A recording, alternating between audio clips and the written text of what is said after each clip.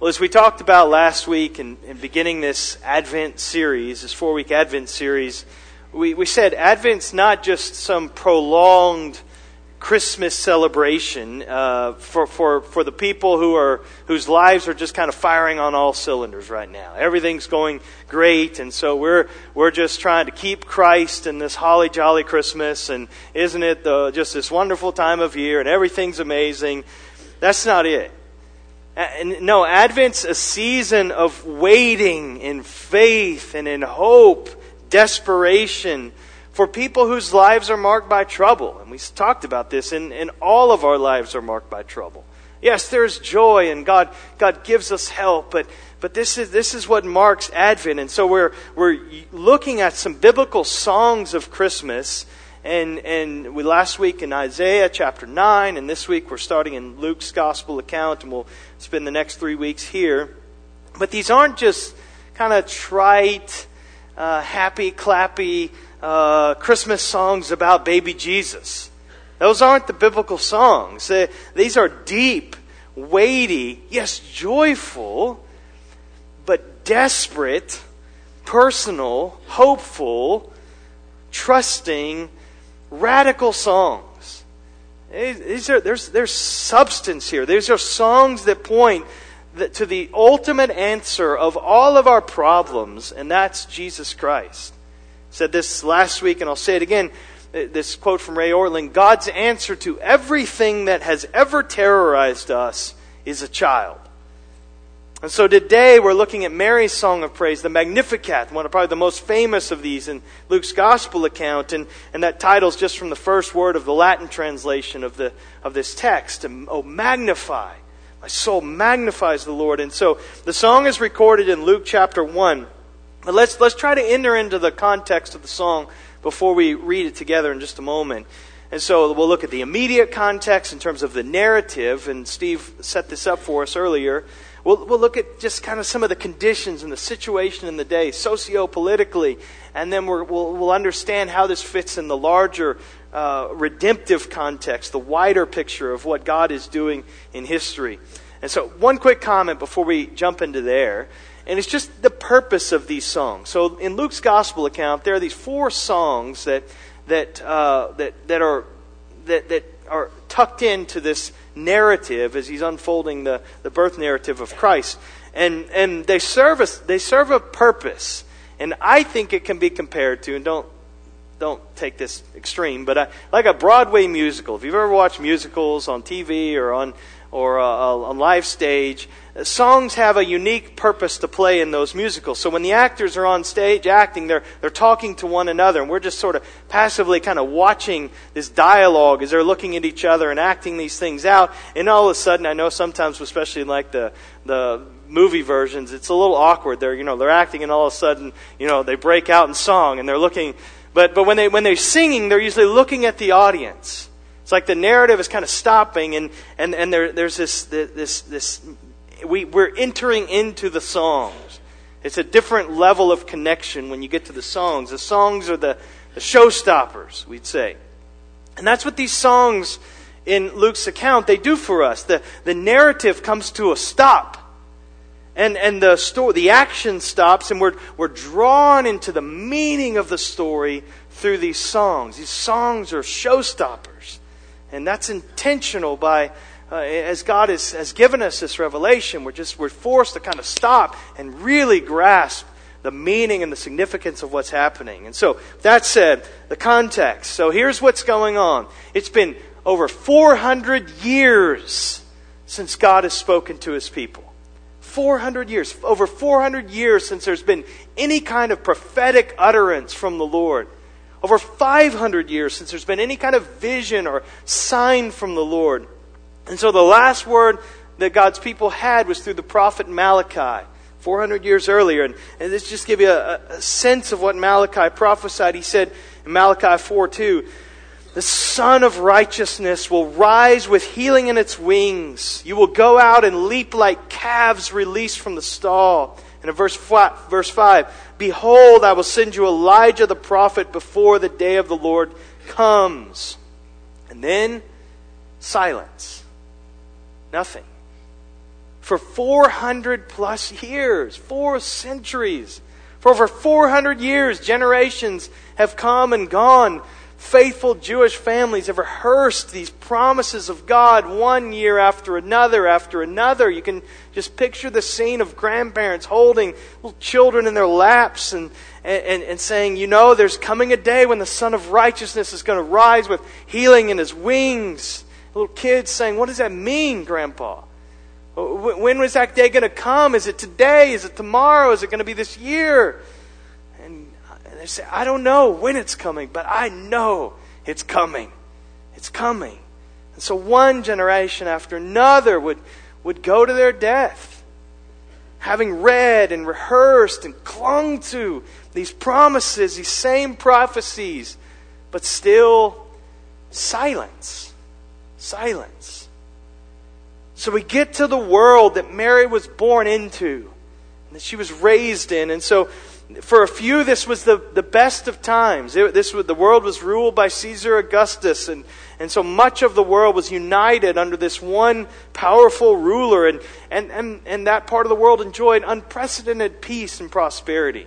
So much so that, and he was so proud of this, that he claimed for himself the title Son of God. But the economy, it flourished under his rule, and they had this common language, and transportation was easy. It was just unparalleled in history. And so Caesar promised the world, and to many people, it was like they got it. So you have Caesar, and then you have Herod. Herod is Caesar's puppet king in Judea, which is where Jesus was born, the land where Jesus was born. And Herod's day was the golden age for development. And so he built the buildings that many people travel to Israel to see today. And we're still going back and just marveling at the architecture and the construction of these massive, beautiful, state-of-the-art buildings. And so Herod was likely one of the richest men who's ever lived. And he acquired massive wealth and power. And so for those that were connected to Herod, those that were at least spared of his paranoia, they enjoyed that, and life was very good. So it was good in many ways, but for most people, life was very hard. And for the Jews living in Judea in particular, it was a time of destitution. It was a time of pain and despair and doubt and longing, waiting. They knew God's promises. They knew God had given them the land where they lived. They knew God had promised to bless those who blessed them and to curse those who cursed them. But as they looked around, they found it hard to imagine how things had become so wrong. And so this Roman rule, despite being this era of peace, it was bad news for them. They weren't experiencing the good things that God had promised them as a nation. When Caesar Augustus, in the context here of Luke 1, when he issues this decree for a census to be taken throughout the land, this isn't a good thing. This is for tax purposes. And so it's a way for those people to be squeezed out of even more taxes. And there was nothing they could do about it. They were taxed, most estimate, at least at 70%. In some areas, probably closer to 90%. So you can just imagine how hard it was for the people, scraping by just to make enough to pay the taxes and to live on, to feed their families. And so some were going in debt. And because of that, they were losing their land. Land that had been in the family for generations. But even bigger than that, land that God had given them when they entered the promised land. And now that's going away. And so this was their life. Injustice was just a way of life. And Herod's this paranoid king. He's killed thousands of people already who he suspected of maybe plotting against him. He's a vicious ruler.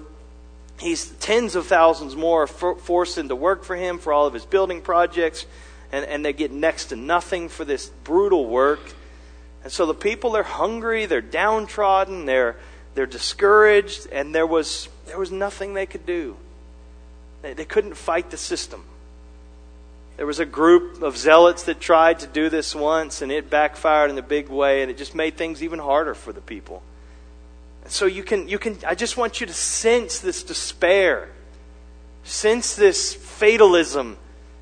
Will Herod, will Caesar, and their ilk, will they sit on the throne forever? God, you promised peace and justice and prosperity. So why are they still in charge? This is the sentiment. This whole nation of people waiting, desperate, longing. And so, I'm not trying to say our situations can be compared one to one, but you may find yourself this morning and you're asking some of those same questions, expressing similar doubts. God, have you forgotten me? God, if you're in charge, why this? Or God, how long? How long can this go on? Why am I going through this? Why does it seem like you're not in charge? So own this sense of longing, own this waiting, own this, even in the silence. That's one of the twin purposes that we talked about last week of Advent. It's waiting, not just looking back and waiting for Christ's first coming, but it's here on this side of the cross and the empty tomb. We're still waiting for the Lord's return when He's going to set all things right. And so, but back to the story. Into this world, into this context, God shows up. And He shows up through an angel. And it's not in a big, public, flashy way. There's no riding across the sky. It's not with some spectacular cosmic or global or even regional event. No, in a very private way, in a small way, an angel of the Lord appears to Zechariah. We'll talk more about this next week. He's alone. He's concealed within the walls of the temple. And this angel says, Zechariah, I know you're old. And your wife's old. And I know she can't have kids. But listen, she's going to give birth to a boy who is going to be the forerunner of the promised Messiah. And Zechariah is like, that's impossible. What are you talking about? And so we'll talk about this next week again. So Zechariah is muted, like the angel just zips his lips and he can't talk, can't say anything. But listen, that's recorded for us. And what we see is God has spoken. 400 years of silence, and yet that silence has been broken. Now nobody else really knew it. Nobody else got the significance of what had taken place when He was in that temple. But this is broken. Then we find the angel Gabriel, read earlier, showing up in this little backwater village of Nazareth. To this little nobody teenager in this little nowhere town, and this poor Jewish peasant girl named Mary, and this despised town in northern Israel. His angel shows up, Gabriel himself. And again, there's no fanfare. It's just, but God speaks this incredible message to her. It says, by the power of the Holy Spirit, you will conceive and give birth to a son. And He's going to be the heir to David's throne. He's going to be the Holy One, the Son of God, the Son of the Most High, the King of Israel. And Mary and Joseph were to call Him Jesus, which means the Lord saves. Why? For He will save His people from their sins.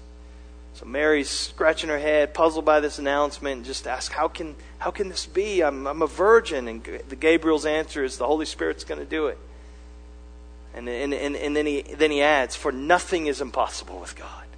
Nothing is impossible with God, brothers and sisters. Do you believe that?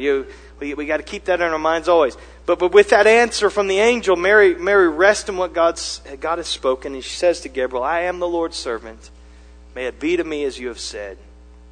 She believed God. And so then the angel also told Mary that her once barren cousin, who's much older, elderly cousin Elizabeth, that she has conceived in her old age and and conceived a son, and she's 6 months into her pregnancy. And so Mary wastes no time, rushes off to go see Elizabeth. She's the only one who can possibly understand the things that are going on, and someone that she can relate to. And so she makes this long, difficult, probably 70+ mile journey from Nazareth to the hill country where Zechariah and Elizabeth live.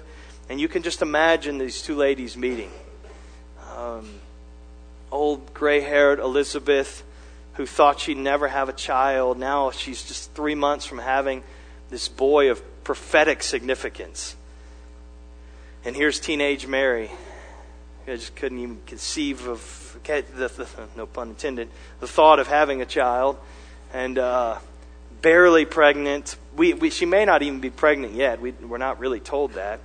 But she's certainly not showing yet or anything like that. And the text says that as Mary greets Elizabeth, just shalom, Elizabeth. That John, the baby in Elizabeth's womb, leaps, probably taking her breath away. I speak as one who's had a lot of experience with this, I know. We have 4 kids, so I know exactly what this is like. No, but even I can't even I can't imagine what that's like. But you can see it even as a father. You can see those movements. And Elizabeth, she'd felt these things before. She'd felt lots of movement from John by this point, 6 months in her pregnancy. This was different, and she knew it. This was a prophetic leap. I don't know what that means exactly, but. And so Elizabeth's filled with the Holy Spirit and begins to prophesy, and she says some things to Mary. So look in Luke chapter 1, verse 42. Luke 1:42. Elizabeth was filled with the Holy Spirit, and she exclaimed with a loud cry, "Blessed are you among women, and blessed is the fruit of your womb. And why is this granted to me, that the mother of my Lord should come to me? For behold, when the sound of your greeting came to my ears, the baby in my womb leaped for joy. And blessed is she who believed that there would be a fulfillment of what was spoken to her from the Lord." And so what happens then, it's like the two of these two things, the John leaping in Mary's womb, in Elizabeth's womb, and Mary may have even seen that, and then Elizabeth prophesying here, these things act together like this ignition switch that sets Mary off in praise. And so this joy and wonder and faith and hope that have been welling up in her over these days, maybe weeks, they just now gush out of her mouth in praise. And so she says, "My soul magnifies the Lord, and my spirit rejoices in God my Savior." And so, like I said in the beginning, her song, as we're going to read it, the rest of it in a moment, it's not going to sound like the Christmas songs we've been singing this morning. You'll notice that. It sounds very Old Testament-ish. Yes, it's a word, just trust me. Don't ask Joan later, but just trust me. But Mary's song and Zechariah's song we're going to look at next week, these songs, they straddle the Old and New Testaments. They sound, in some ways, they're the last Old Testament songs. In some ways, they're the first New Testament song. Both, but it's pointing to Christ. And so Mary's not singing about baby Jesus' birth. Yet, yes, her song is prompted by this promise of Christ that He's coming and that she's going to conceive this child and this baby's going to be born. But it's about the Messiah. It's bigger than her having a baby.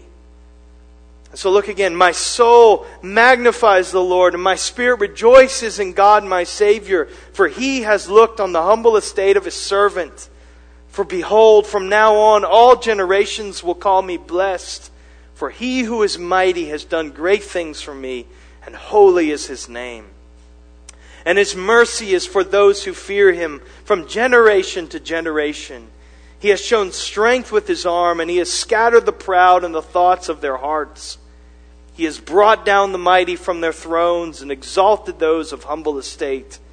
He has filled the hungry with good things, and the rich He has sent away empty. He has helped His servant Israel in remembrance of His mercy, as He spoke to our fathers, to Abraham, and to his offspring forever."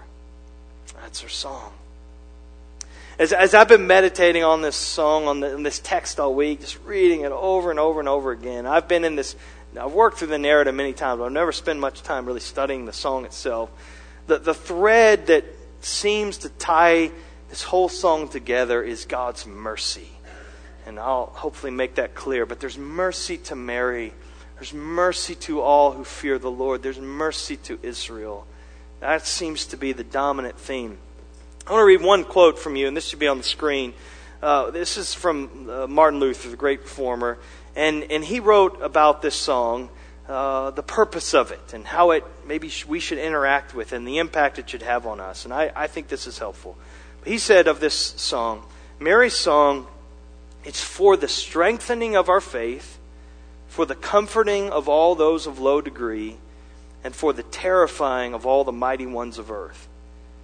We are to let the hymn serve this threefold purpose, for she sang it not for herself alone, but for us all to sing it after her. And so I'm going to listen to Mary sing this song for us, and so that we can sing it after her. And so, as that happens, my prayer this week, as I've been praying for us, and this morning, my prayer is that the number of things would happen. Those three things. That one, our faith would be strengthened. Our confidence in Christ would be strengthened. Do you need that today? Yes, we all do. I mean, this is why we gather every Lord's Day, that our faith, our confidence and trust in Jesus will grow more and more. This is why we're going to gather at the table this morning. So that's one thing I'm praying, and I want you to pray for as well. Secondly, that God would comfort us with this promise that God will lift up those who are low, that those who understand how much they need God. We'll talk more about this. But do you need comfort? Yes. And then third, I pray that this would terrify anybody here today who doesn't think that they need God, who thinks that they have everything and they need in themselves. And so we'll walk through this song together. There are three movements in the song, three aspects of this song that are represented by these movements, and so we'll walk through those together.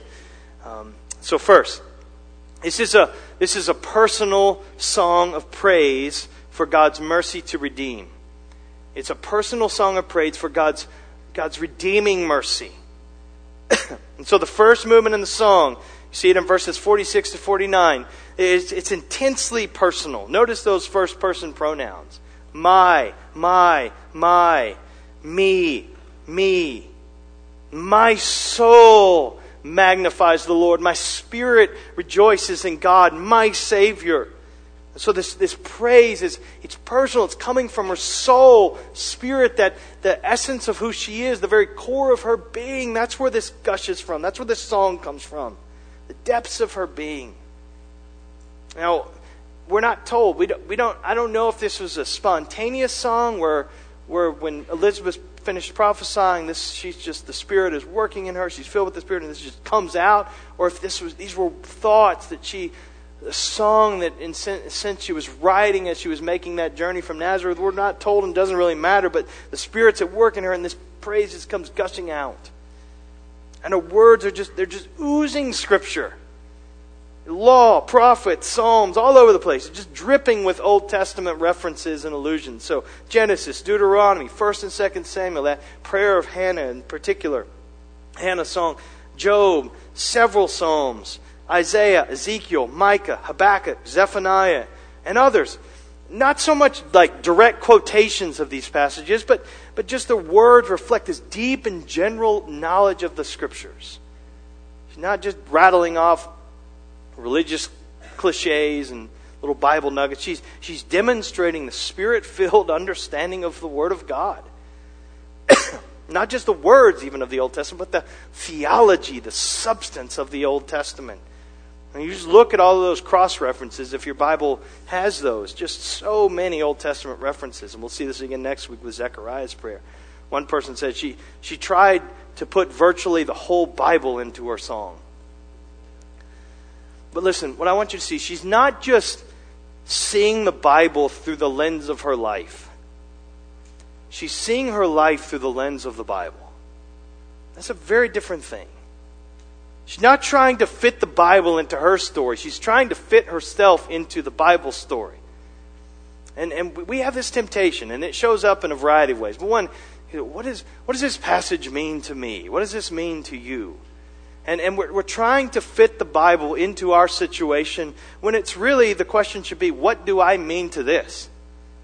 How do I fit into the story that God is writing? And we do, and we want to see that. And so this is what Mary, filled with the Holy Spirit, she sees how her life fits in with this, what God has spoken, and she sings this Scripture-soaked song of praise for God's mercy to her, for God's mercy in being mindful of her, looking upon her, for God's mercy in redeeming her, saving her.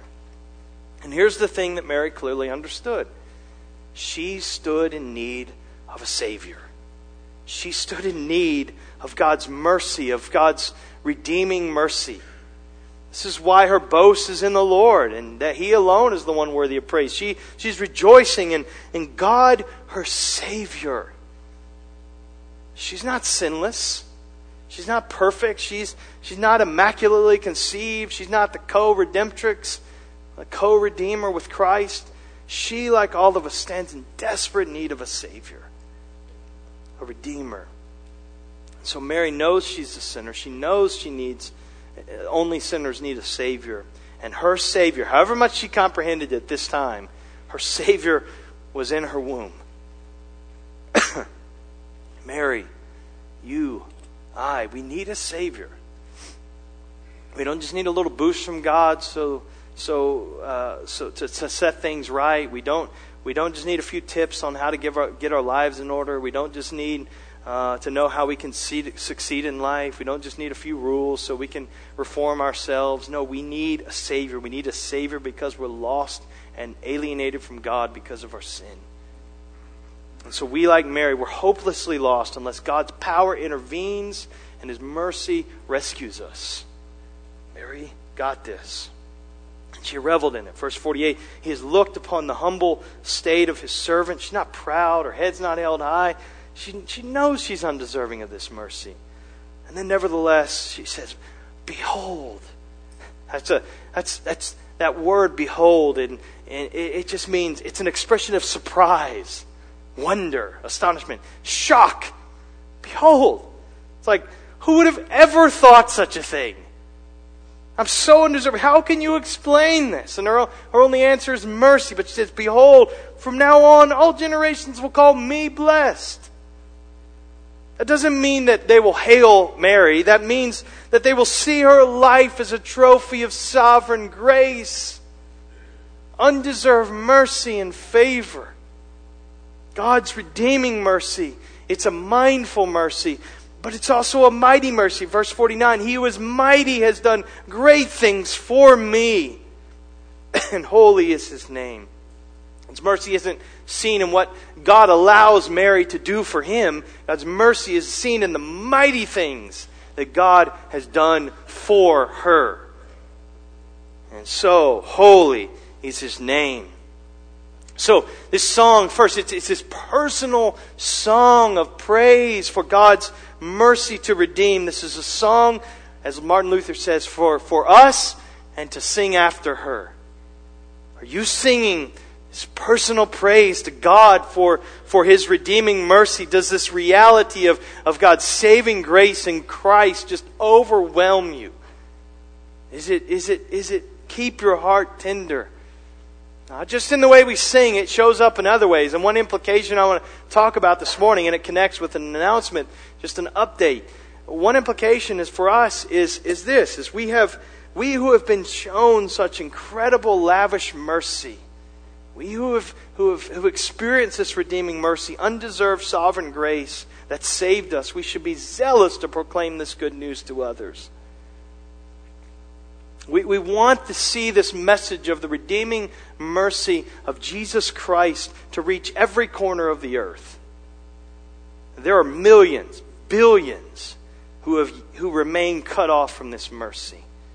This is why we continue to go, and this is why we continue to send with the gospel to the ends of the earth. And so I know Mike gave an update on Grace Promise, and just a reminder for you, if you've not yet participated in filling out that pledge card for Grace Promise for 2020, I urge you to do that today, this week at the absolute latest. And so this is what should move us to fill out those Grace Promise cards. And to make sacrifices and to give sacrificially and generously in support of world missions. Not statistics, not a tearful story, not guilt. It's not that. It's not thinking we're earning favor from God by doing those things. It's a response of praise to God for His lavish mercy. The mercy we've received in Christ. And so listen, as of earlier this week, we only have about half the number of pledges we had for this year. Pledges for next year's budget. And only about a third of the dollar amount we had pledged from last year. So I know our missions conference was much earlier this year, and so some it's probably just slipped your mind. So I get that. But let's commit, brothers and sisters, as a church, as an entire church. This isn't just for a few select. This is for all of us.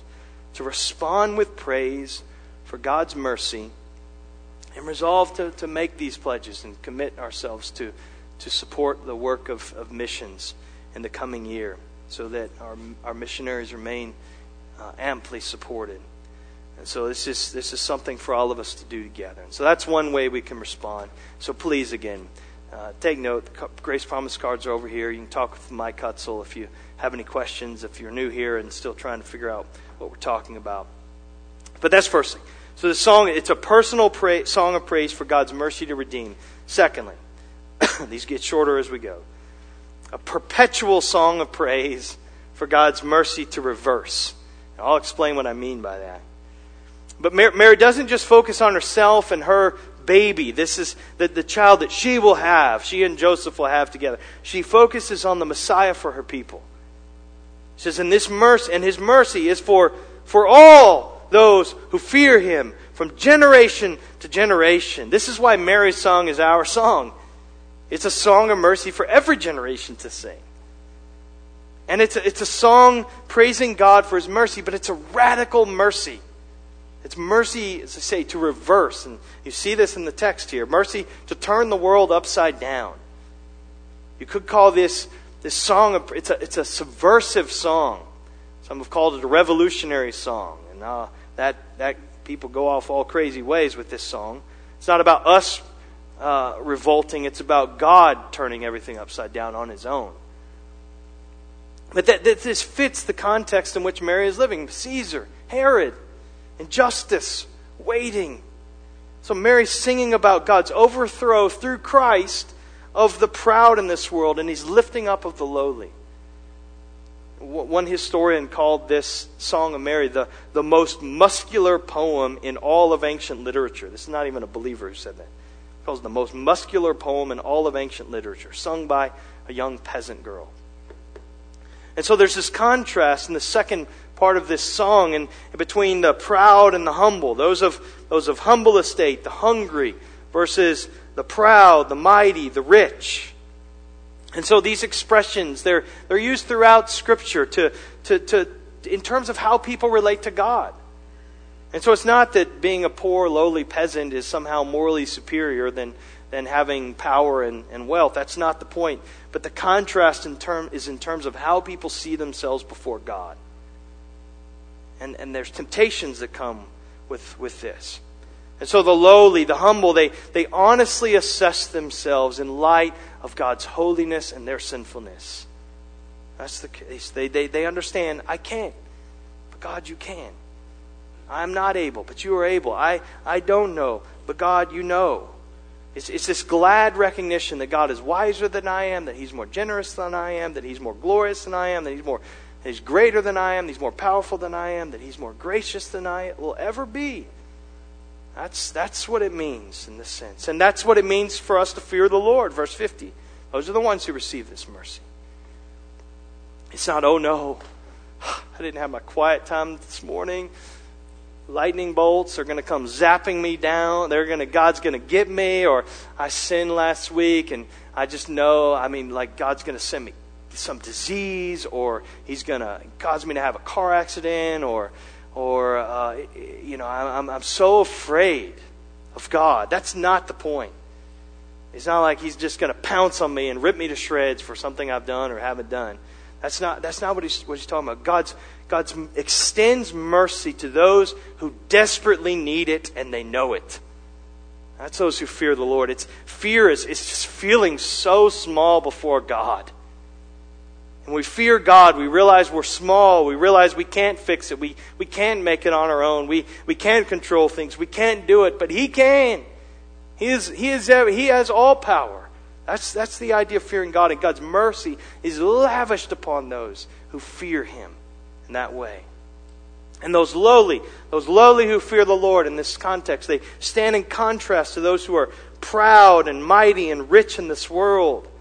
These are the proud ones who clamor for position and status and privilege and wealth, but they refuse to acknowledge that they are utterly dependent upon God. That's what he's talking to.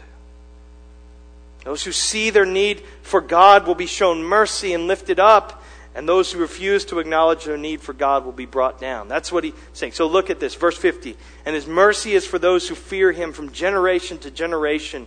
He has shown strength with his arm. He has scattered the proud in the thoughts of their hearts.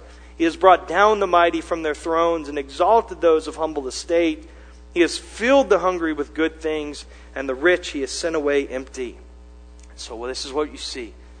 From generation to generation, there's this perpetual song of praise for God's mercy to reverse. Now again, think of the context here. Mary's singing this song of triumph at a time when Caesar and Herod are still on the throne. And justice is still ruling the day. And yet a king would be born who would establish perfect justice and reign forever. That's what Mary's saying. A baby is being born. Caesar's going down. Herod's going down. Everybody liked him. And that's what I mean when I say this is a subversive song. But it's a song of this robust faith. Mary is singing in the past tense. Now I realize God has demonstrated this tendency. He has overthrown Nebuchadnezzar. He has brought down Saul and raised up David in his place. You know, the son that Jesse didn't even remember he had. And he's like, I guess I have one other son. And how would you like to be David? I can imagine he was in therapy a little bit after that. But so God has demonstrated this tendency in Israel's history, but I don't think that's the extent of what Mary's saying. She's speaking in the past tense of something that's yet to happen. There's this ultimacy to this. She's so confident that this is going to be this grand reversal by God's mercy. And so she announces God has brought down the rulers, and He's sent the rich away empty, and He's lifted up the humble and filled the hungry with good things in the time when that's not happening. No proud armies have been scattered yet. No thrones have been overturned. No tycoons have been sent away. And not yet. Rome, Herod, they're still in apparent control. But she knows God will do this through the promised Messiah who's in her womb. And one of the things this shows us is God is not divorced from history, from the real stuff of the real world. God doesn't live on the spiritual aisle of the grocery store that is our lives, where that's all He's concerned about. No, God has power over everything, including the powerful in our world. Daniel 5:21, Daniel would know something about this. The Most High God is sovereign over the kingdoms of earth. So God's not just concerned about getting people to heaven. He's also going to carry out this political and economic and social reversal when He returns. Jesus is King, and He will return and reign in righteousness forever and ever. Those who acknowledge their need for Him and understand that, they will find mercy, and those who say they do not need God will be brought low. So Caesar and Herod, they don't have the last word. Justice doesn't have the last word. Suffering doesn't have the last word. Cancer doesn't have the last word. Death doesn't have the last word. Christ has the last word. And God didn't send His Son in the world to just kind of reign over the religious part of life, over church stuff. God sent His Son ultimately to set all things right. His reign has begun, but one day it will be fully here. Our God will dwell among us. He Himself will be with us, will be our God. He will wipe every tear from our eyes. There will be no more mourning or crying or pain, for the old order of things will have passed away. This is coming. Mary believes this. And she sings of it. If you're longing for that, Mary has good news for you. She sang good news to us. She sang good news for us, so that we can sing it with her. We can anticipate. The proud rulers won't get the last word. God gets the last word. That's the mighty mercy that Mary celebrated. Mercy that will reverse it all. And that's the mercy we celebrate at Christmas. This is our hope while we wait. So mercy. So there's this song of praise for God's mercy to redeem, this personal song. There's this song of praise for God's mercy to reverse. And then lastly, this is a promising song of praise for God's mercy to remember. His mercy to remember. So Mary concludes her song in a very powerful way. She praises God for the certainty of His covenant-keeping mercy to Israel, her people. Look at verse 54. He has helped His servant Israel in remembrance of His mercy, as He spoke to our fathers, to Abraham, and to his offspring forever. Forever. So God's mercy and remembering, it's a sovereign mercy. We know God did not choose Israel because they were in greater number, because they were of greater stock, because they were better than the other nations around them. It was simply God's sovereign love toward them. He says He has helped them, what? In remembrance of His mercy. It's a sovereign mercy. And secondly, His mercy is His covenant mercy. God is faithful to all His promises. He keeps His word. Everything He's spoken will come to pass. God made a promise to Abraham in Genesis 12. God made a promise to David in 2 Samuel 7. God made a promise to the whole nation in Jeremiah 31. And those are not going to be revoked. Paul reminds us in Romans 11:29 concerning Israel, the gifts and the calling of God are irrevocable. So Mary understands the faithfulness of Israel's God. She knows it to be true. God has remembered, and He will continue to remember His chosen seed, His promises to them. They may fail Him, but He will not fail them. They may be unfaithful, but He will be faithful forever. That's what He says. God keeps His promises forever. Forever. Exhibit A for Mary is that child in her womb. This is what's provoking this. It's in Christ that all of God's promises are yes and amen, Paul says. So what God promises, we can count on. He shows mercy in remembering all that He has promised to His people, to Israel, to us. Well, Mary, so what she's doing here, she's giving us this big picture of God's mercy in this song. Not just by recounting history for us, not just by reciting Bible verses, but by magnifying God from the core of her being for this abundant mercy. Mercy to redeem, mercy to reverse and turn everything upside down, mercy to remember His covenant. And she sings this song knowing she's carrying the Savior of the world in her womb. This Christ child, the Messiah who would be born to her soon. And she understands she's part of something that goes way beyond her. This isn't just about Mary and Joseph having a baby. This is not something that would just make a good episode on a TLC show or something like that, baby story. She couldn't possibly fully comprehend all that this would mean at the time, but she understood this was more. After Jesus was born, there's an old prophet, some Simeon. We may come back and look at his song after Christmas. I'm toying with that idea. But this old Simeon, he would say of her that her soul would be crushed in grief. Luke 2:35, she says to her, "A sword will pierce through your own soul, Mary." This day is coming.